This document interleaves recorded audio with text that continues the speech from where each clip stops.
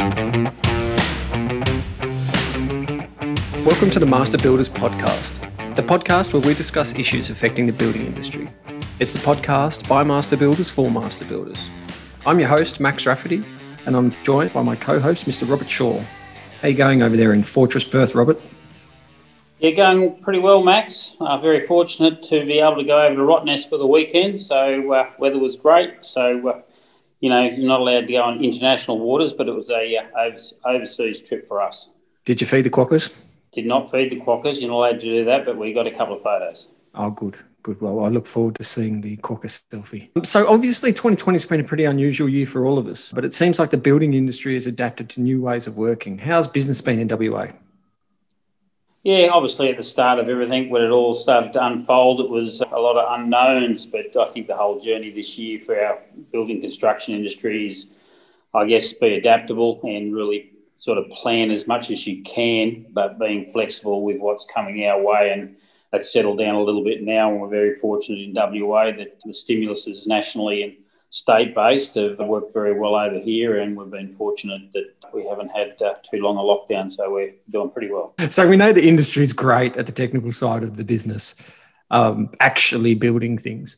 If you could go back in time, Robert, and give yourself one piece of business advice when you started out on your own, what would that have been? I guess one piece of advice was obviously cash is king, and make sure you preserve the cash, and as you grow your business, and don't put yourself too far in debt. So a business that's not too far in debt is in a good position to react and sustainable. Great bit of advice. One of the great things about being part of the Master Builders Group is the opportunity to learn from other builders. So in today's podcast, we're going to talk all about things associated with the business of building with Jock Merrigan. Jock is the founding director of Urban Habitats and has over 20 years' experience in the residential building industry. As an active member of the Master Builders Association of South Australia, Jock chairs the Housing Committee and is a member of the Council of Management. Jock is also a state representative for the National Residential Builders Council. Jock is passionate about building design and achieving quality construction outcomes that are unique to each of his clients.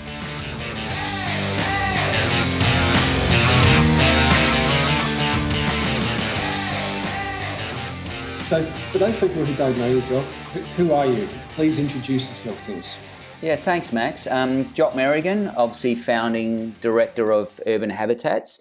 Urban Habitats is a South Australian based building company. I have lived and worked in South Australia for the majority of my life, albeit with some short extended vacations overseas, where I did actually work overseas for a short term in Manila, which was very interesting and very different. Pastimes for me, other than work, is sometimes always important because I think balancing work and life is critical. But farming, running, riding, mountain bike riding, road bike riding, dirt bike riding, swimming, fishing, and I suppose when I really think about that, it's a lot to do with the great outdoors. And I think the beauty of being a builder is you get to live a bit of both of that. You get to be outside, and I suppose on those bad days you can choose sometimes to lock yourself away in the office.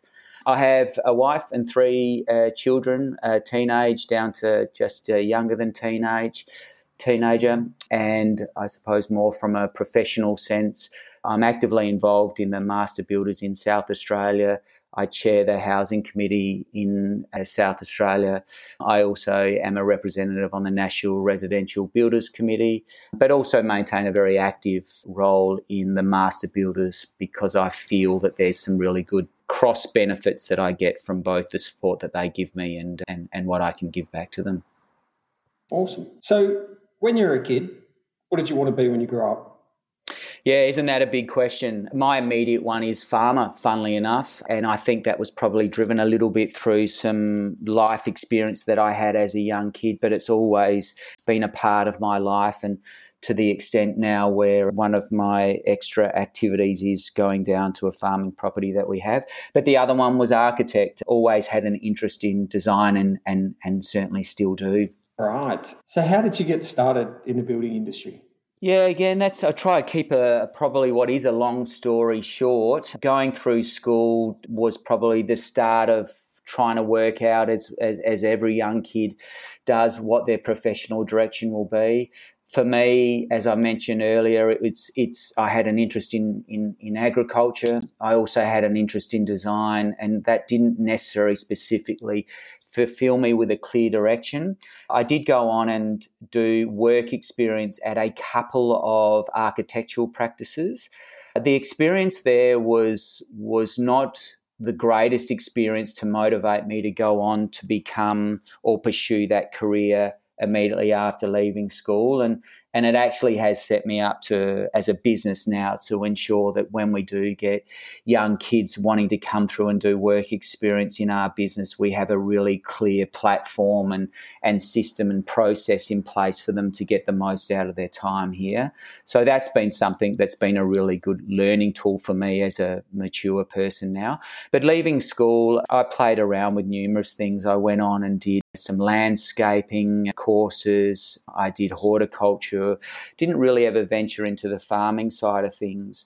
But eventually what happened for me was I was fortunate that my parents did an alteration and addition of their home, and through that and through the introduction of me seeing both the design team and all the building team, I dipped my toe in a couple of courses, which ultimately I ended up finishing, which were at TAFE in Adelaide, and both were 4-year courses, one of them being architectural drafting and the other one being building technology. And to be quite frank, the initial part of that course was something that I just felt that this is still not me. But then as I got into the building side of things, as opposed to the architectural design, I really started to get a taste for it.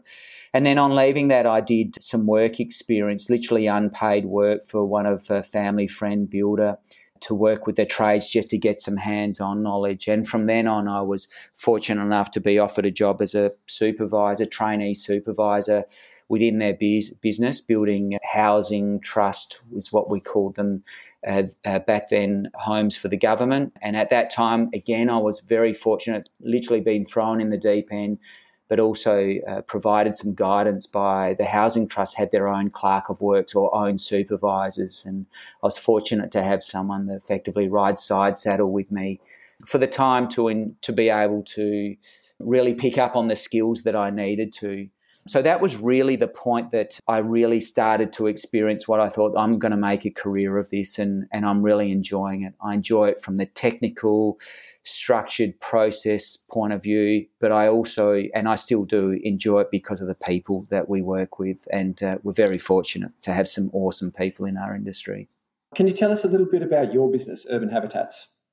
Yeah, so Urban Habitats was really born out of perhaps not the vision of where I see it now or even where I see it going. Urban Habitats was born out of an idea of me being tired of building fairly cookie crunching sort of homes for somebody else, to think that there's a time and place now for me to step out and do my own thing. So after 3 years of previously working for the Housing Trust builder, I stepped out. I traded under my own name for a short time as a sole trader to really understand what it was like to be self-employed. So that was effectively just Jock Merrigan Design and Construct. And I got my work through word of mouth, through, back then it was sending letters to people that I knew and networks to try and promote what I was doing. And I was fortunate to be able to get some work from then.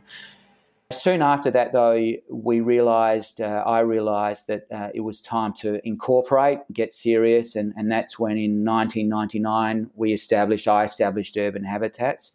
Urban Habitats focused back then, and still is now, to be primarily an architectural design and building business, whilst we actively still work with some great external designers and architects. Primarily our work is our own design work that we then filter through, obviously, onto our building sites.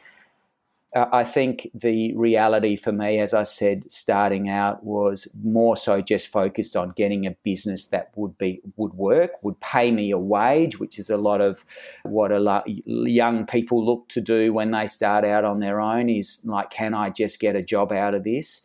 And that was great. But then as I matured and as I had more people become involved in my business, I soon realised we needed to make it far more than that. So when you shifted out into Jock Merrigan design and construction, what scale of work were you doing? Yeah, the first project that I took on was a small house, funnily enough, not dissimilar in scale to some of the houses that I was used to building for the Housing Trust. But at that point in time, I didn't feel I could be too choosy in the type of work. So it ranged from that small house to alterations and additions to small veranda back ends to some landscaping work and some internal repaints. And then as we got more established and people became more comfortable with us, it progressively grew into more larger projects, multiple projects, and even multi-unit development sites. Right. So if you guys with Urban Habitats now are doing a lot of design and construction work, how much work are you putting into design? How much detail are you going into?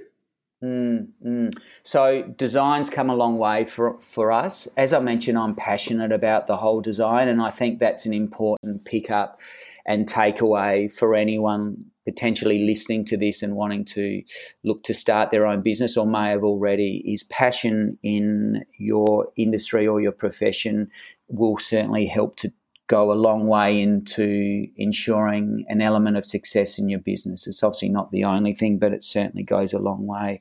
So the design side of things has come a long way, where initially most of our drawings were done on a drawing board. Now they're all done on CAD. Now they're all 3D modelled. But the design for us takes on a couple of pathways or a couple of priorities. One of them is creating some designs that are inspirational and really capture the way that people want to see themselves living and perhaps even help them to see how they might live. But not just that, to me, it's about creating relationships and creating confidence in our clients that we get to work with them, we get to sit alongside them and listen and hear them, how they want to live and see how they live and come up with a formula, being a plan, elevations, finishes that suits all of that, and then working back to ensure that it meets their budgets, so that by the time we enter into a building contract, we've probably spent anywhere between 3 to 6 to 12 and maybe even longer working with these clients and getting to know them. And so by the time we do hit the building site, I think the big advantage is we know each other and we've got a really close working collaborative relationship to then delve into what is the expensive part of the process, the building. So it'd be safe to say that I mean, not only is that a process of trying to extract from a client a scope that's doable, because, I mean, let's face it, we're always dealing with people who are generally we're dealing with people who are less experienced than we are. They might only do this once in a lifetime, whereas we're doing it every day. Yes. You've already built up rapport and trust. So by the time you get into construction, there's already a really solid relationship there. That's what you were saying? Absolutely, yes. And you touched on it then, Max. It's also about educating them. Not all clients come to the table. Well, I'll say this, every client is different and not everyone has experienced a build process before. More often than not, they haven't. So they come to it with an element of ignorance. And it's a big passion for me to be able to sit with them and educate them about the process and educate them about where they're going to spend their money and why that particular detail is important to me in the home, but it might come at a cost or it might not. And I'm a big believer that if they understand that and there's a level of transparency, they're far more driven to buy into the process, and that ultimately provides with a positive outcome. Do you find that clients now, we're at a time where everyone's heavily influenced by television. We've had Grand Designs, we've had a whole bunch of other television shows. Are people learning the lessons? Oh God, I was waiting for you to say the block as well, which is always normally the first one that comes to mind. But are they learning the lessons? Look, I think so. What we are challenged by is there's so much information available to our clients now, and that's obviously mostly online or through TV, and so. One of our big challenges, in fairness, is keeping in front of the knowledge curve to ensure that we are the ones, wherever possible, being the provider of information. But in saying that, as I touched on, for me, it's not critical because we do generally promote a collaborative approach, and the collaborative approach should then encourage our clients to bring their ideas, their discoveries, their details, or their materials to the table and offer them as an idea. And on the occasion we get stuff that actually is really good and we're able to bring it in and then use it on future jobs as well. Now I think I'm going to take you back in time, and I wish I had some good sound effects to do it. I want to know about. Well, I'd like to know about when you first decided to run your own business, and what were the triggers? Yeah, so the triggers were really the motivation to do something for myself in the first instance, to step out and be able to be in charge of my own destiny, which sounds a bit grandiose, but the reality of it was being in charge of my own destiny just simply meant that I could pick and choose what I wanted to do. And in this instance, it enabled me to pursue my design interests. And so that was ultimately what really drove me, more so than the idea of creating my own income stream through my own building operation. To be able to pursue design and build stuff that I'm really excited to build was ultimately the underlying drive behind why I did it. What I quickly realised, though, was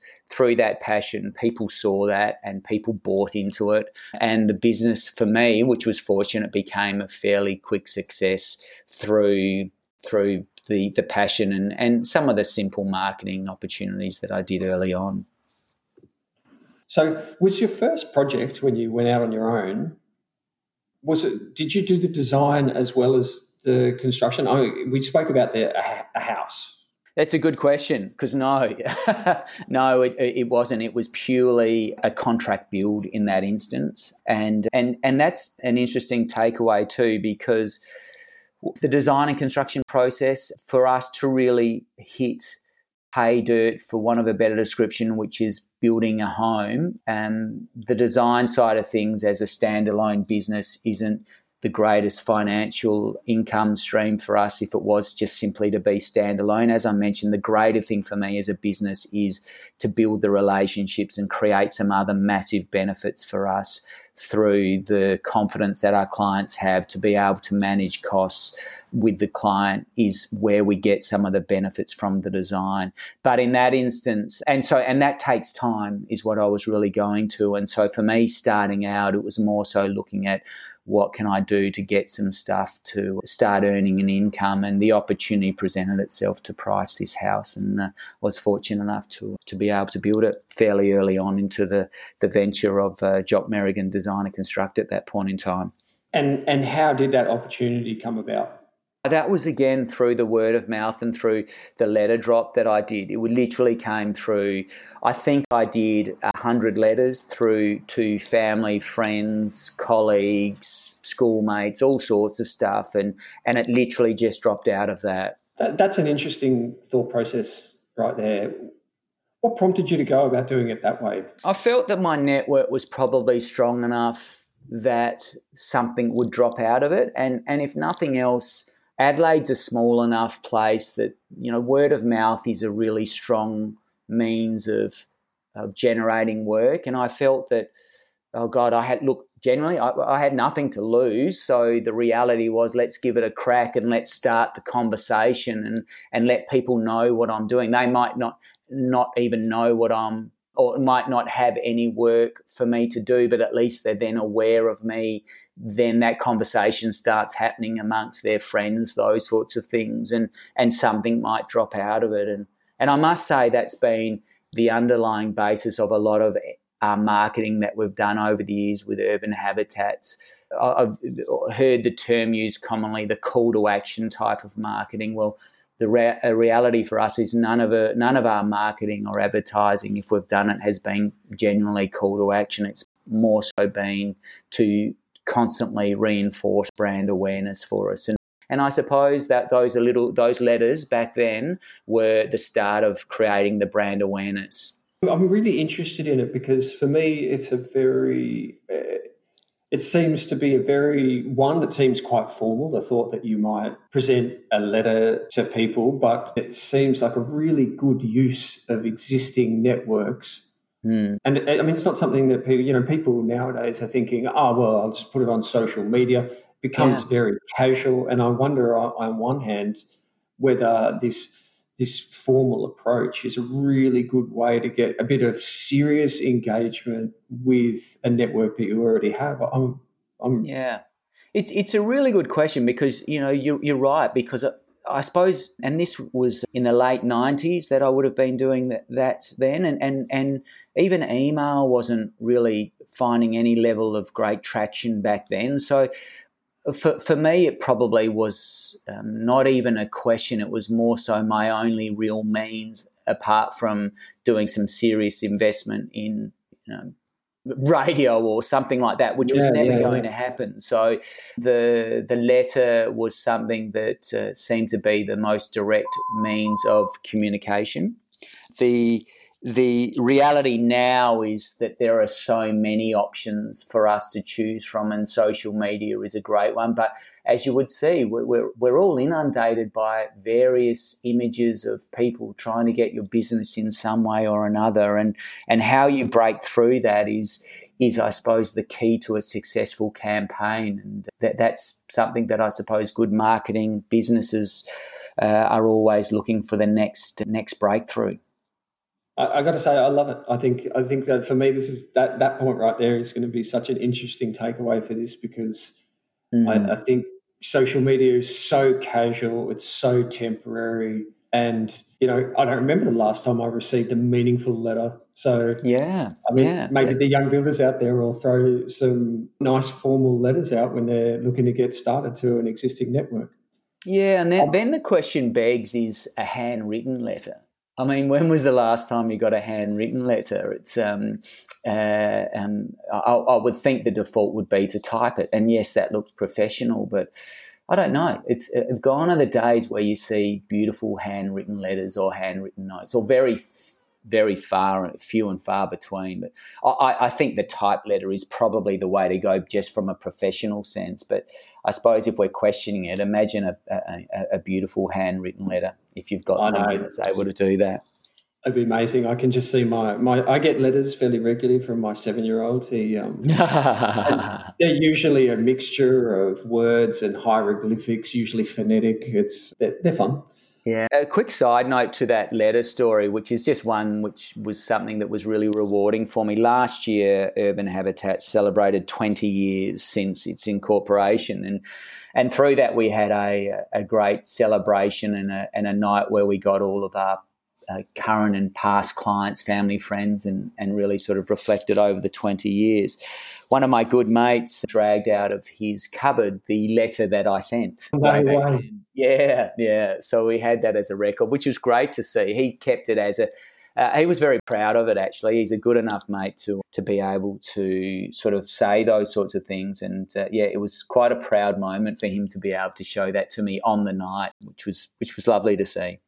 Well, it'd be a great piece of social history to say, oh, look, I got this letter from you when you weren't this person.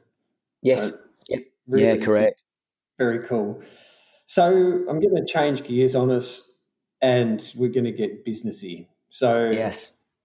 Tell me, who was your first employee? I don't necessarily want their name or specifics. What was their job? Yeah, so the step up for me, and this is a really interesting note to take away, is as a self-employed sole trader in some instance, and then moving into a company, but still only having one employee, being myself.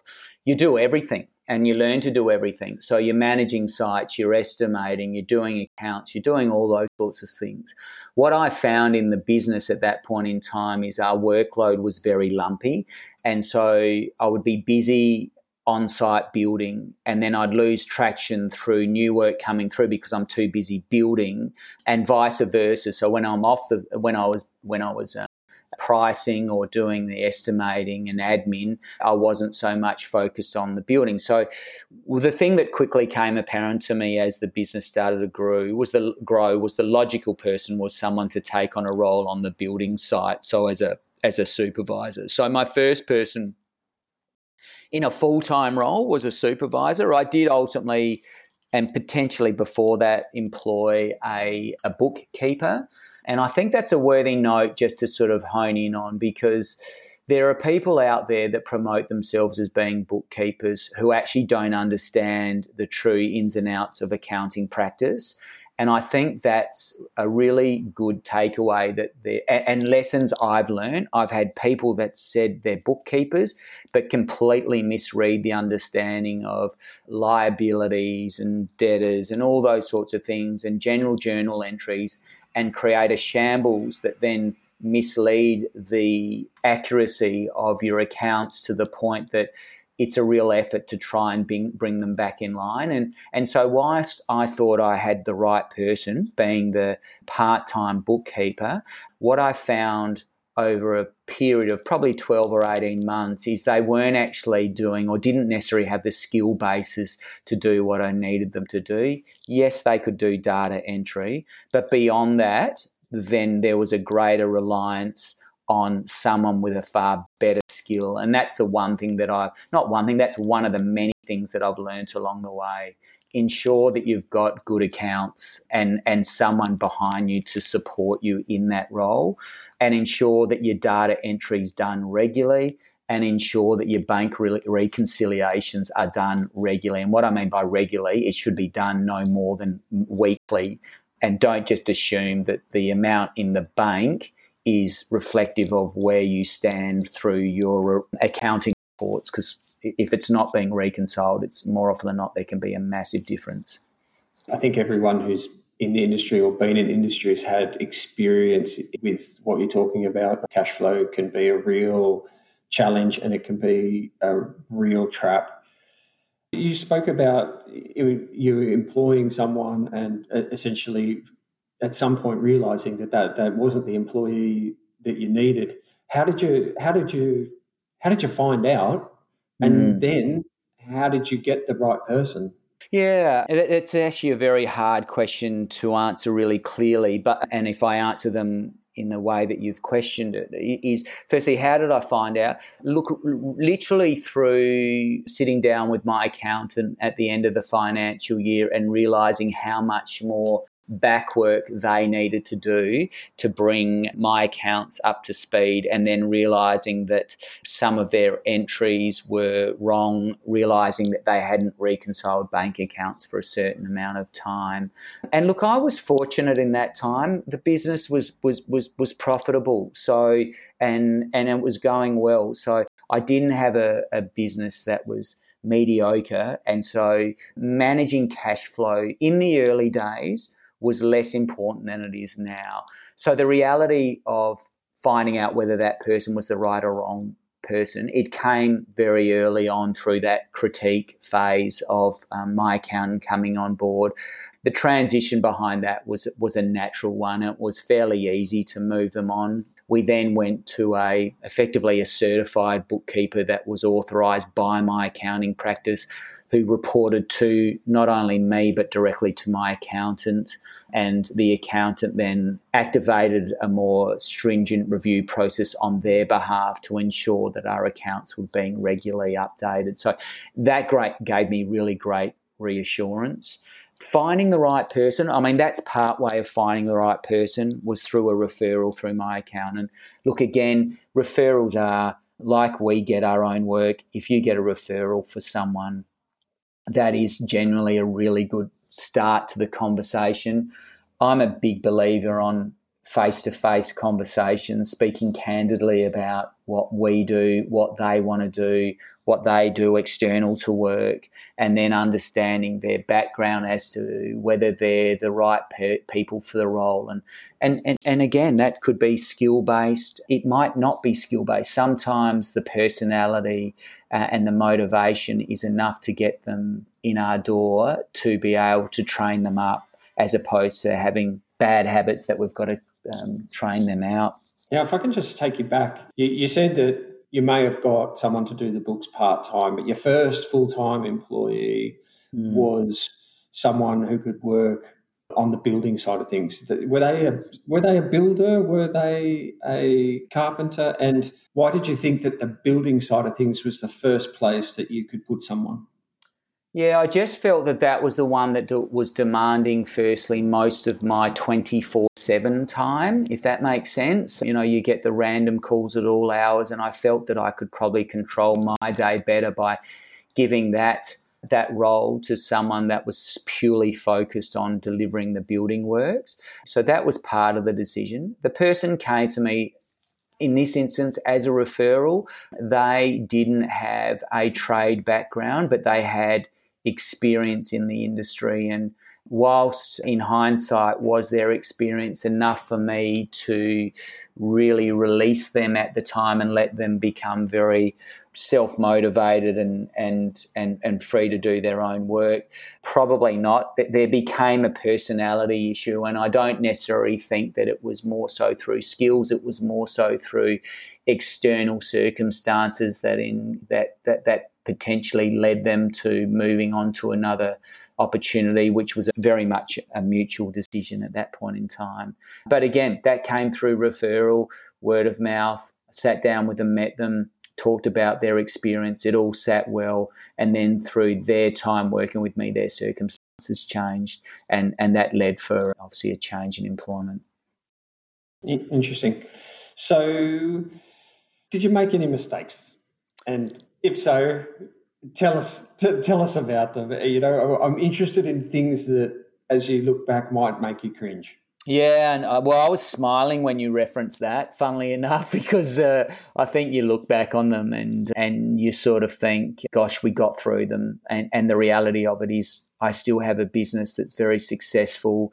It's got a great reputation, and that's because we managed our mistakes. And we have mistakes across, we have mistakes not regularly, but we have them enough. And in the building industry, we're dealing with so many moving parts that you're ignorant if you think you're not going to get mistakes. And so for me, the big takeaway is how you manage your mistakes, how you deal with your mistakes. I can give you a couple, and fortunately, again, the business has got a balance sheet, and this is something important to recognise, is to retain some profits within the business so that if you do have these mistakes, you've got the depth to be able to financially support some of those mistakes, because more often than not, some of those mistakes can cost you money. Some of them can cost you considerable money.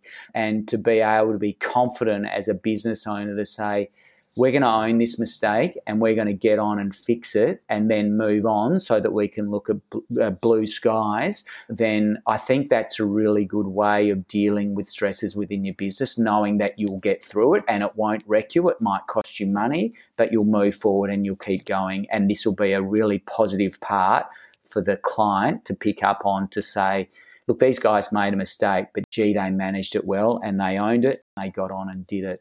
What's a really good example?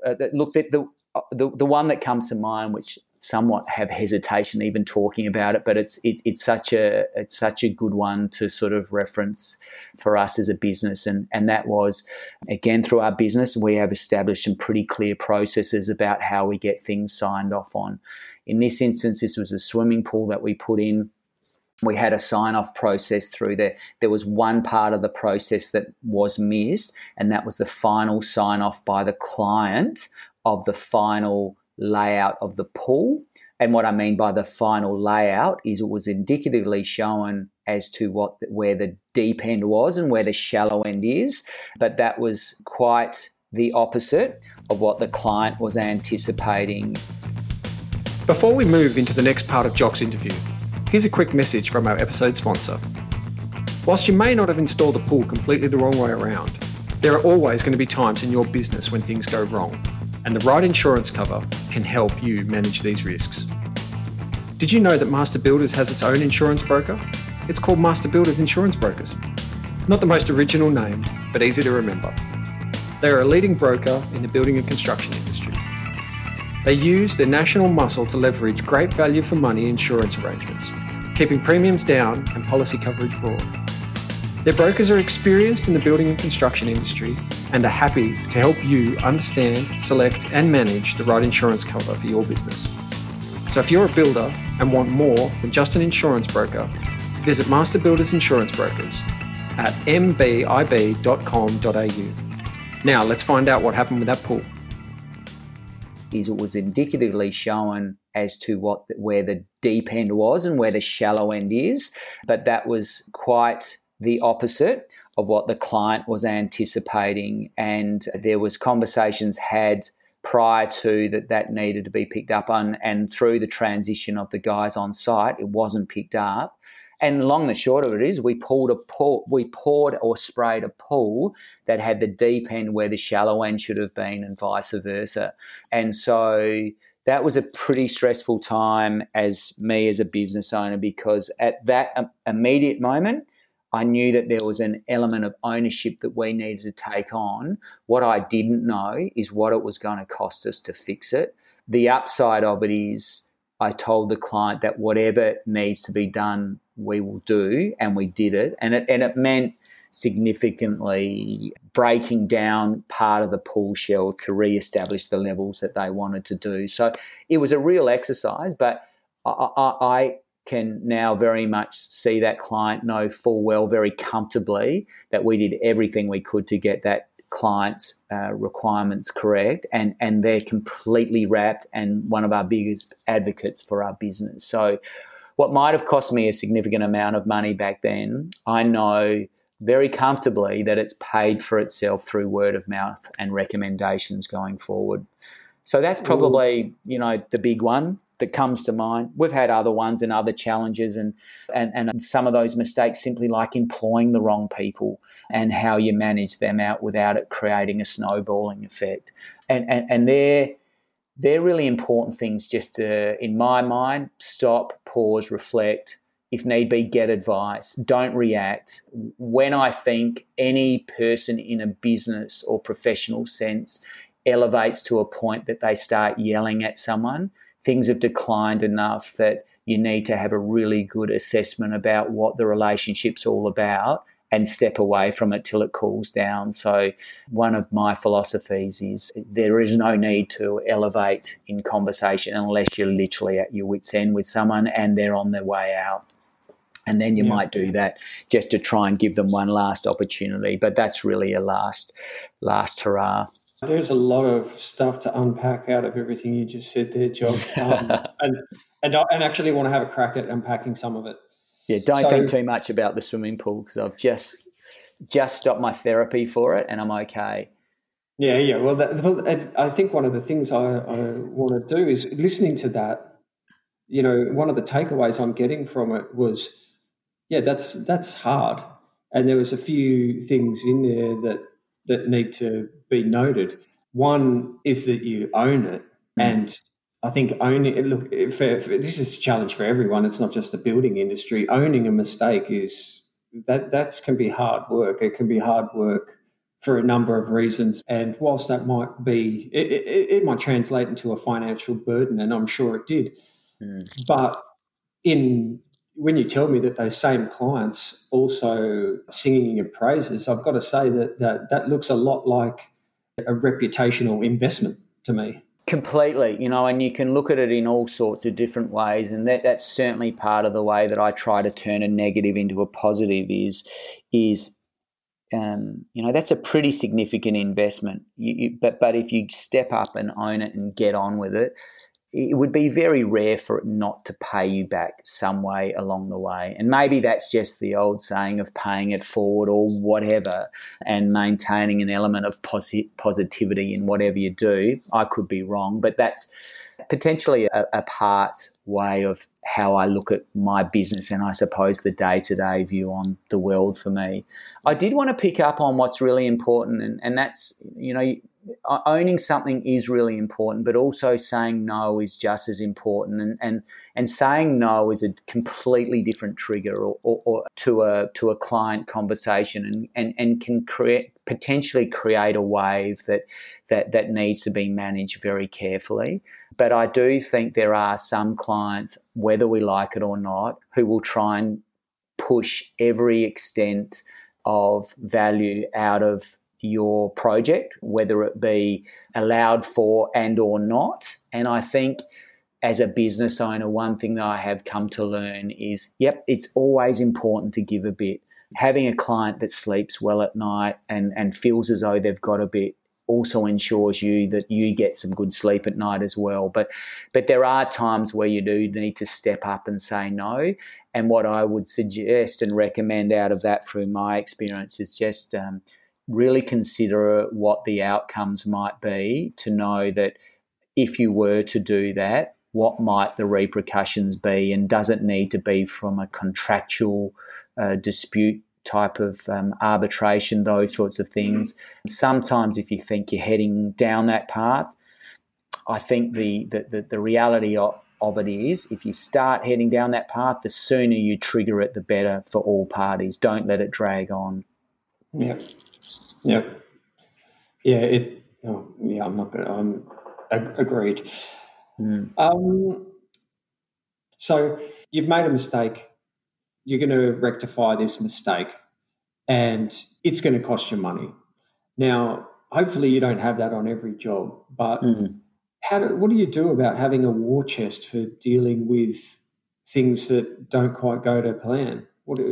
So there's two ways of looking at it. And as a mature business, you start looking at retention of profits rather than paying out all the dividends, those sorts of things. And that can only best be dealt with by the business owner and your financial advisor. In our instance, that's certainly part of it. It's ensuring there's some sort of little cash resource that does accommodate that. But the other part is having some vision on your cash flow, so that potentially there is some element of positive cash flow and cash reserves, that you can manage blips like that, and hopefully the profit that is eaten into by a circumstance like the one we've just described doesn't completely put the project into the negative, and that there's still profits being generated, and so that there are still some cash reserves to draw upon. So what we're being seen also now in reality is the businesses need to have a strong balance sheet to support their homeowners warranty limitations. And so having that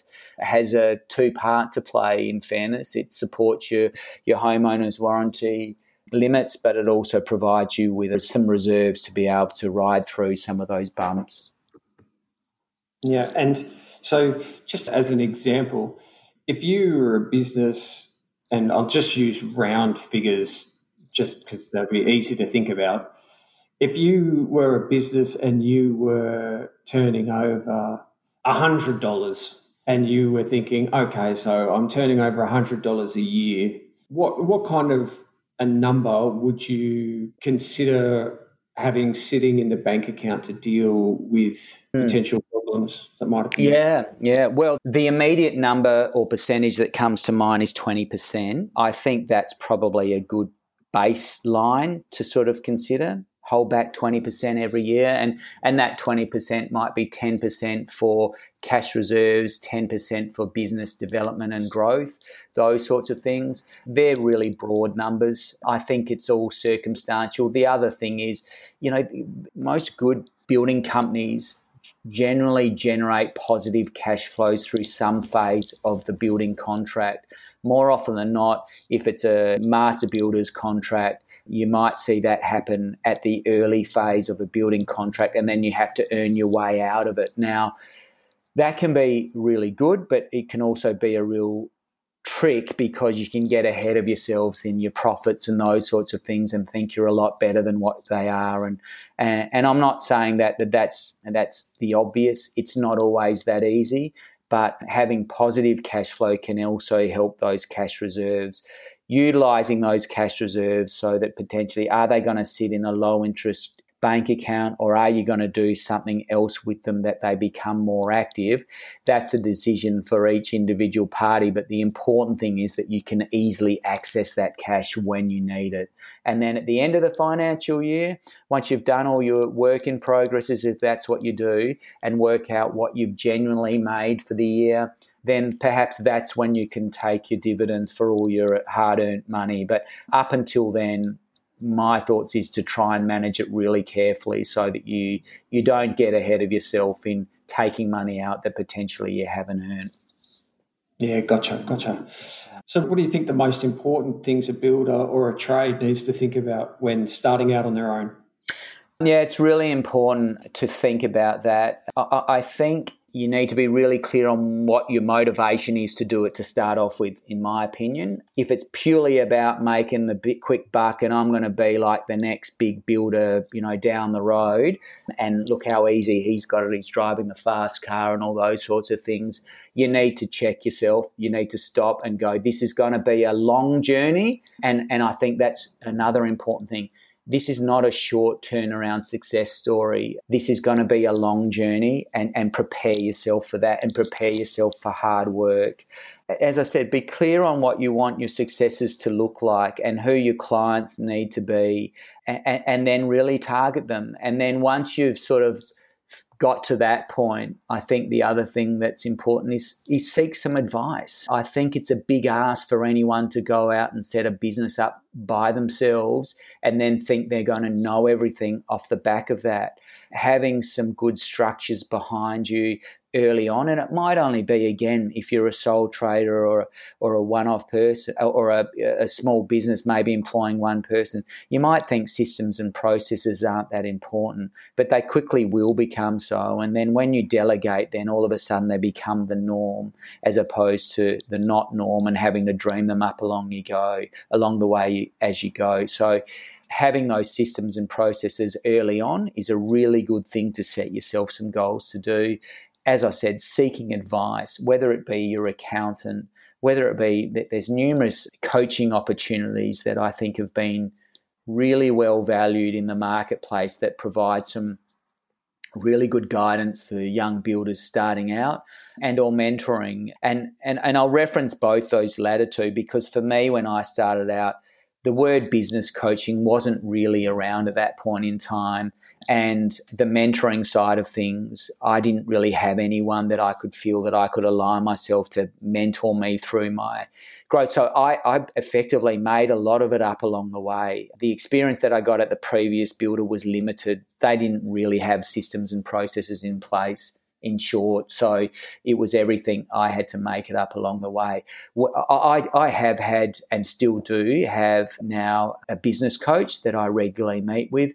And I also now have a person that helps me to mentor some greater vision about our business. And I think all of those things are really important to have to ensure your vision stays in line with the expected outcomes, and without you getting ahead of those goals or losing sight of what the critical path is.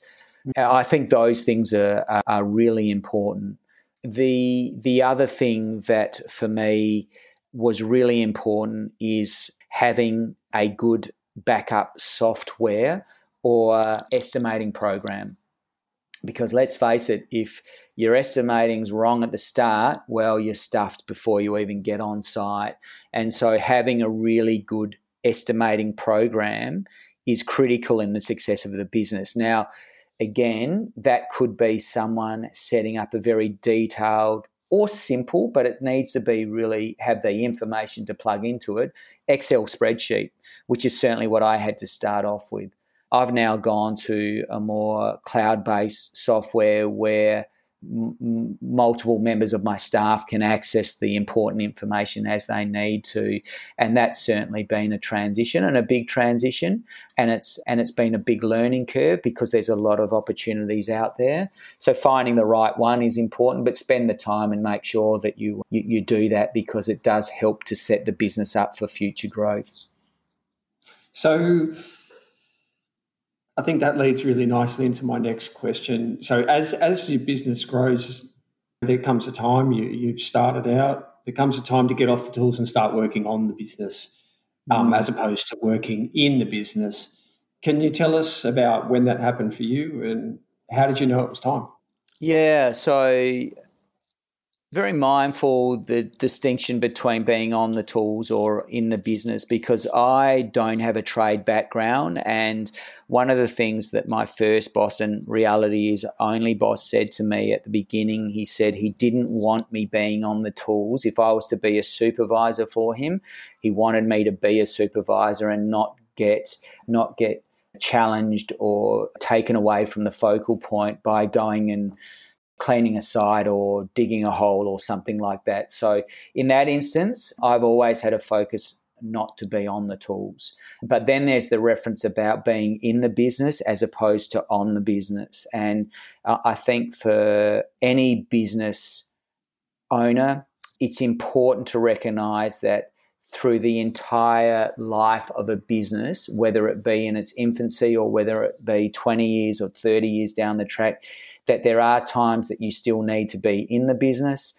and then you need to be on the business. And obviously the clear reference about on the business is, or over the business is effectively, hovering up, looking down over everything that's going on and making some critical assessments about what's efficient about how you're running your business, but also where the business is going and what opportunities there are. So stepping away from the day-to-day grind of the business is something that's been really critical for me to ensure clear level thinking when I do step back into the business. And that might be, I do a quarterly catch up with my business coach, and now I have a business partner, and we strategize not just the next month, the next 3 months, the next 6 months. We review our business plan, and we make sure that where our commitments are being met, and we set ourselves KPIs, and we make sure that we're meeting those KPIs. So having someone that checks you is a really good thing, and that's where my business coach has come into play in that instance. It's effectively like a non-executive board director potentially. They come back in and they say, have you done this? Where are you at with that? And potentially I probably wouldn't be held as accountable if I didn't have that.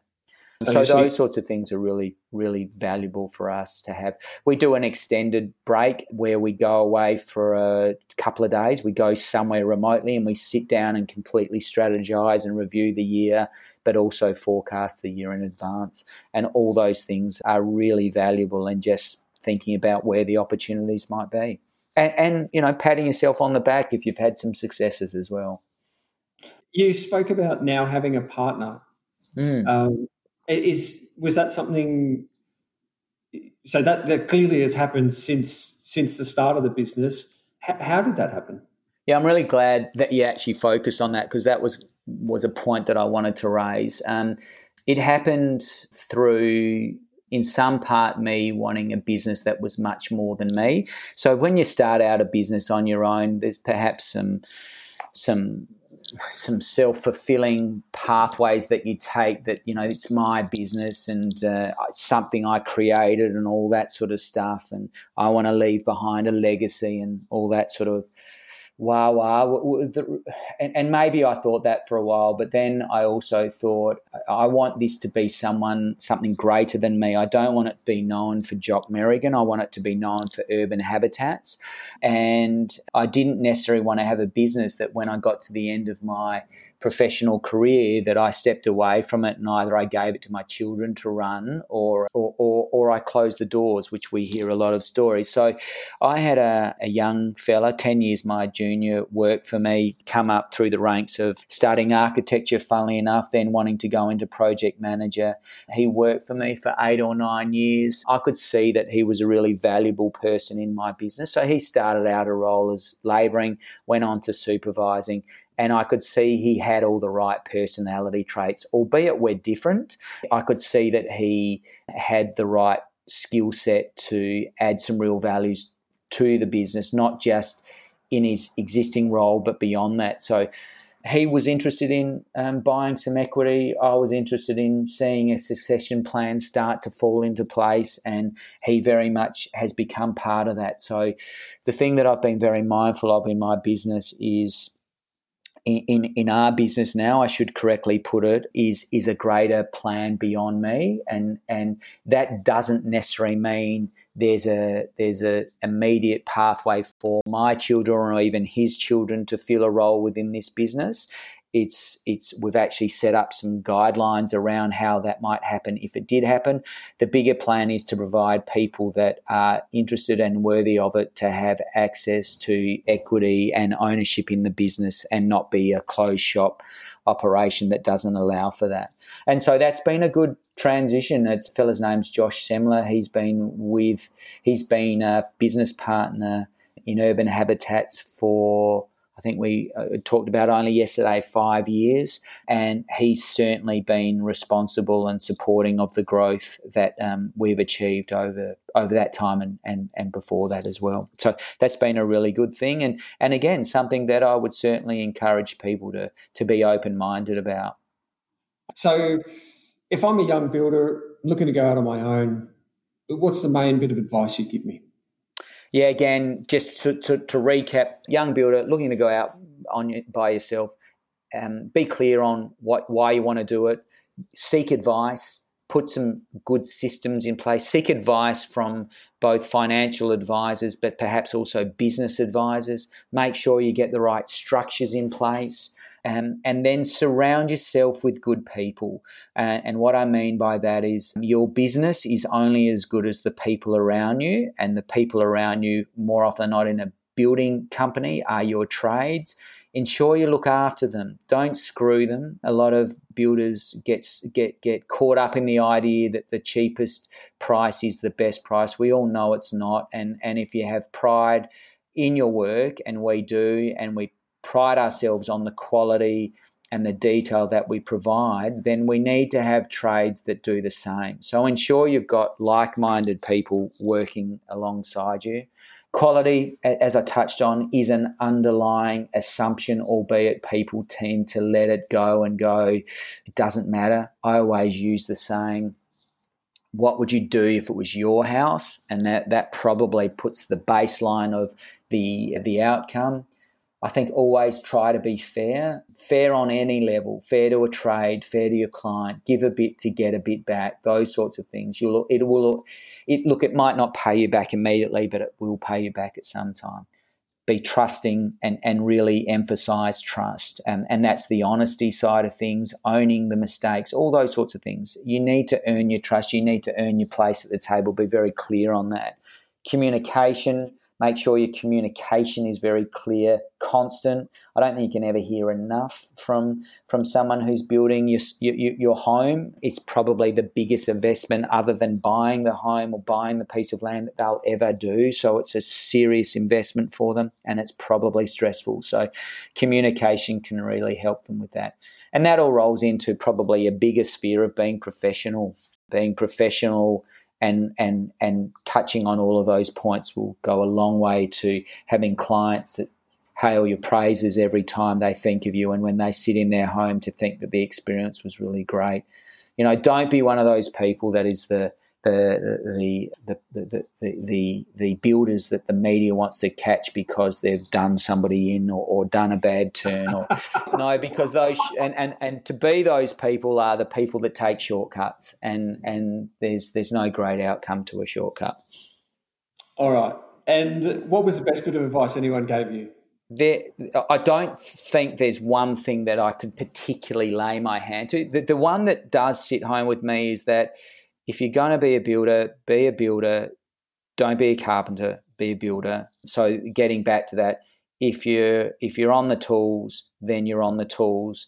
If you're being a project manager builder, then stay off the tools. That's probably one bit of advice which has been good for me because it's given me great clarity. There will always be some default positions about, you know, potentially having a day where you need a stress-free day where perhaps getting on the tools might allow for you to do that. That can be really good. The other bit of advice for me, and it's perhaps not so much that has been told to me, but what I actually now feel is be fair, let people be autonomous in their roles where they can be, because you'll get a better result from them, and surround yourself with good people. All right. If there was a builder that wanted to improve their skills in business, are there any good resources that you'd direct them to? Yeah, without sort of being mindful or sounding like I'm promoting the people that support this podcast, but the master builders generally are a great resource for builders to be able to really improve their skills. Having the resources of both professional people that can give them advice, so getting back to some of the other things that I've mentioned along the way, but also the courses that they have. And then further to that, there are great opportunities for networking as well. And so some of my greatest learnings or just reinforced learnings has been through talking amongst my peers in the industry who are good blokes who are happy, and ladies who are happy to share their learnings, noting that they might be competitors, but we're all in this together and we can all learn from each other. So there's some really good things to learn from reaching out to your peers and your networks within those peers and the associations to help you to learn. The other things are the coaching or the mentor pathways. There are some really good coaching groups that provide some specific systems and processes for builders specifically, and they would be ones that I would certainly encourage to look into. You don't need to do them forever, but they can certainly help to set your business up for a really good baseline to spring from. All right. In closing out, is there something I should have asked you? I think you've covered it all. We've been pretty sort of detailed and we've moved around a fair bit. But look, I'll just touch on the business growth for Urban Habitats, because you go into a business with some ideas in mind and then you effectively get to a point where we employ 12 people, and my day-to-day role within a business has now changed quite considerably. And I think what it's just important to be mindful of is just be open-minded to that. Don't be pig-headed about the pathway that you need to go, but be open-minded. But set yourself goals, because goals that might seem unrealistically in 5 years' time or 3 years' time, and those goals might be turnover, they might be staffing requirements, they might be a building opportunity.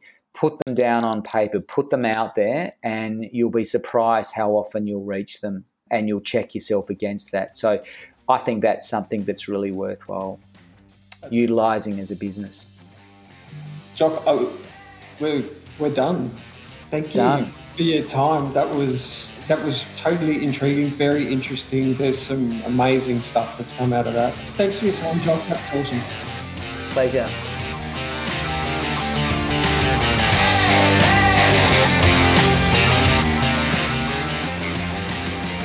I have to say that my favourite takeaway from that interview was how important it is to own your mistakes, and how Jock was able to take that issue with the pool and turn it into an asset.